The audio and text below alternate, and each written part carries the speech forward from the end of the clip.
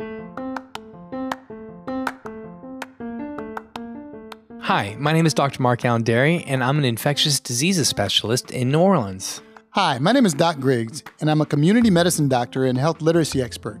This is the Noise Filter Podcast, where an infectious diseases physician, That's me, and a health literacy and communications expert, that's me, talk about what you need to know about COVID-19. You can find more information about this show and our other daily live updates and Q&A show at noisefiltershow.com. So let's get started.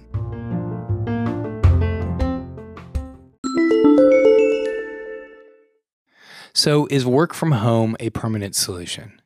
Companies like Facebook, Zillow, Twitter, and others are looking to make working from home a permanent reality for their employees in light of the coronavirus pandemic. Working from home seems to offer some advantages to both employees and employers. Employees get more freedom to set their working hours and can avoid long commutes, while employers don't have to spend money on renting a physical location to do business, and they get to select from a wider talent pool when selecting new hires because potential employees don't have to live where they work. However, many employers who gave their employees the option to work from home even before COVID-19 had to turn off the idea because of dips in productivity when working from home.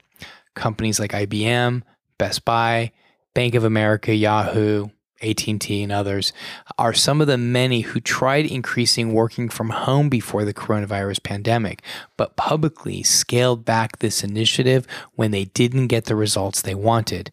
These companies ran into problems like remote employees feeling marginalized and less loyal to the company, and a decrease in creativity and innovation because telecommuting restricts the spontaneous nature of some ideas and the ability to work as a team in a traditional sense. So, Doc, pre-COVID, it seemed like working from home didn't work. Post-COVID, now it seems like working from home is working. Your thoughts? The Morning Consult survey found that 54% of people nationwide say they'd prefer to work from home permanently.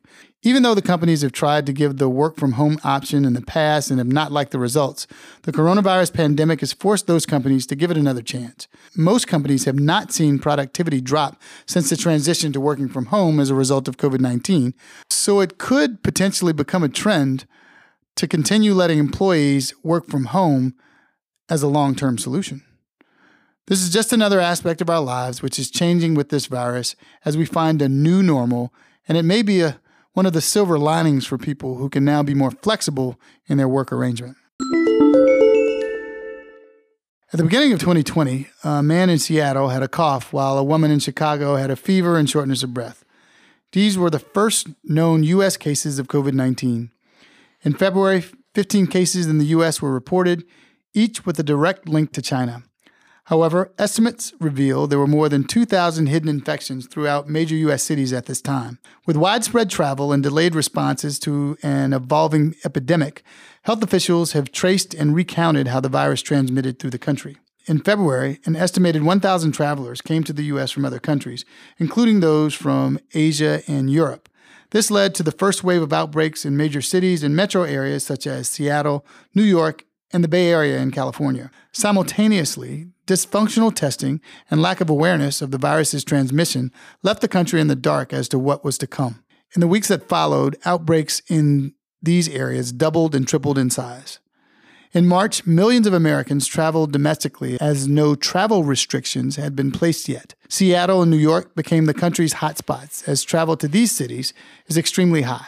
About 10,000 infections from New York were transmitted undetected. At this time in early March, government officials were still encouraging residents to go about their normal daily lives. About 2 weeks after Mardi Gras, New Orleans had a major outbreak that traced back to the New York cluster of cases. On March 13th, the president implemented a travel restriction on European countries. However, by this point, the virus had already become widespread in the United States and would only worsen with lack of restrictions and travel within the country. Doc, we've been on quite a ride, huh? Yeah, I can take off with this one. I just want to be clear that travel restrictions, especially from other parts of the world, have not been shown to be effective and is not a recommended public health intervention. But moving forward, it wasn't until March 24th that the majority of the country moved forward with lockdowns and stay-at-home mandates. By this time, COVID-19 was present in all 50 states, with numbers increasing every day. With the rapid transmission and so much unknown in the initial months of the virus, these consequences have left us wondering, what could we have done to avoid this? And that's going to be in the next segment. Well, Doc, what could we have done differently? The most obvious answer would have been to restrict our collective movements with social isolation practices.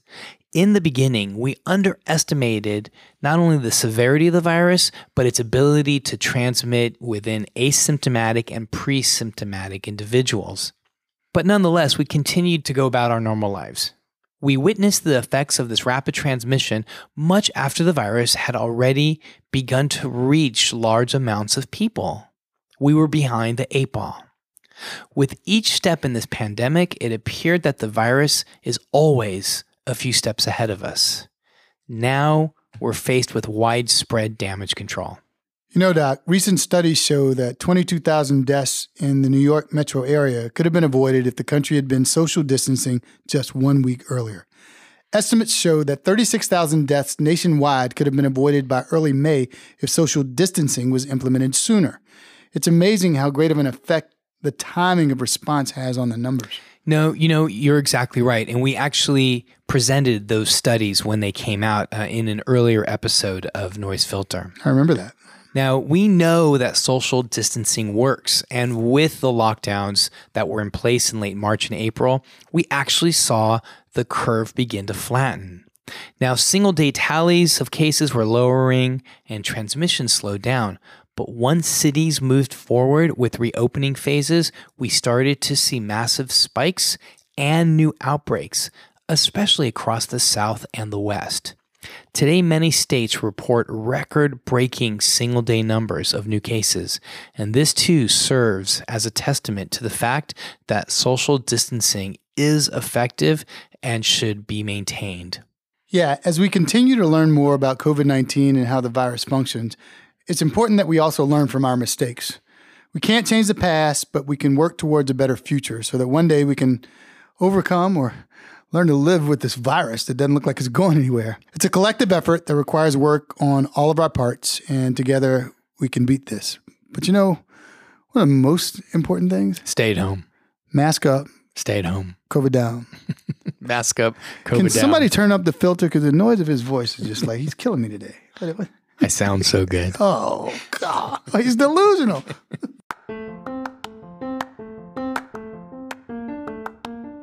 Thanks for listening to the Noise Filter Daily Podcast. Dr. Derry and I have a daily show at 4 p.m. Central Standard Time where we go into more detail on stories and answer your questions about COVID-19. You can find Doc Griggs at DocGriggs1 on social media, and you can find me at Dr. Mark Allen Derry or at DRDERY. You can follow us at Noise Filter on Instagram, Noise Filter NOLA on Twitter, and for more information about us and the show, you can go to noisefiltershow.com. Hey, Doc Griggs, any last words? Remember, get checked, get fit, get moving. And remember to get some rest to boost your immune system. And Doc? Protect yourself and others by staying home, and please wear masks when you go outside. Remember, health is a human right.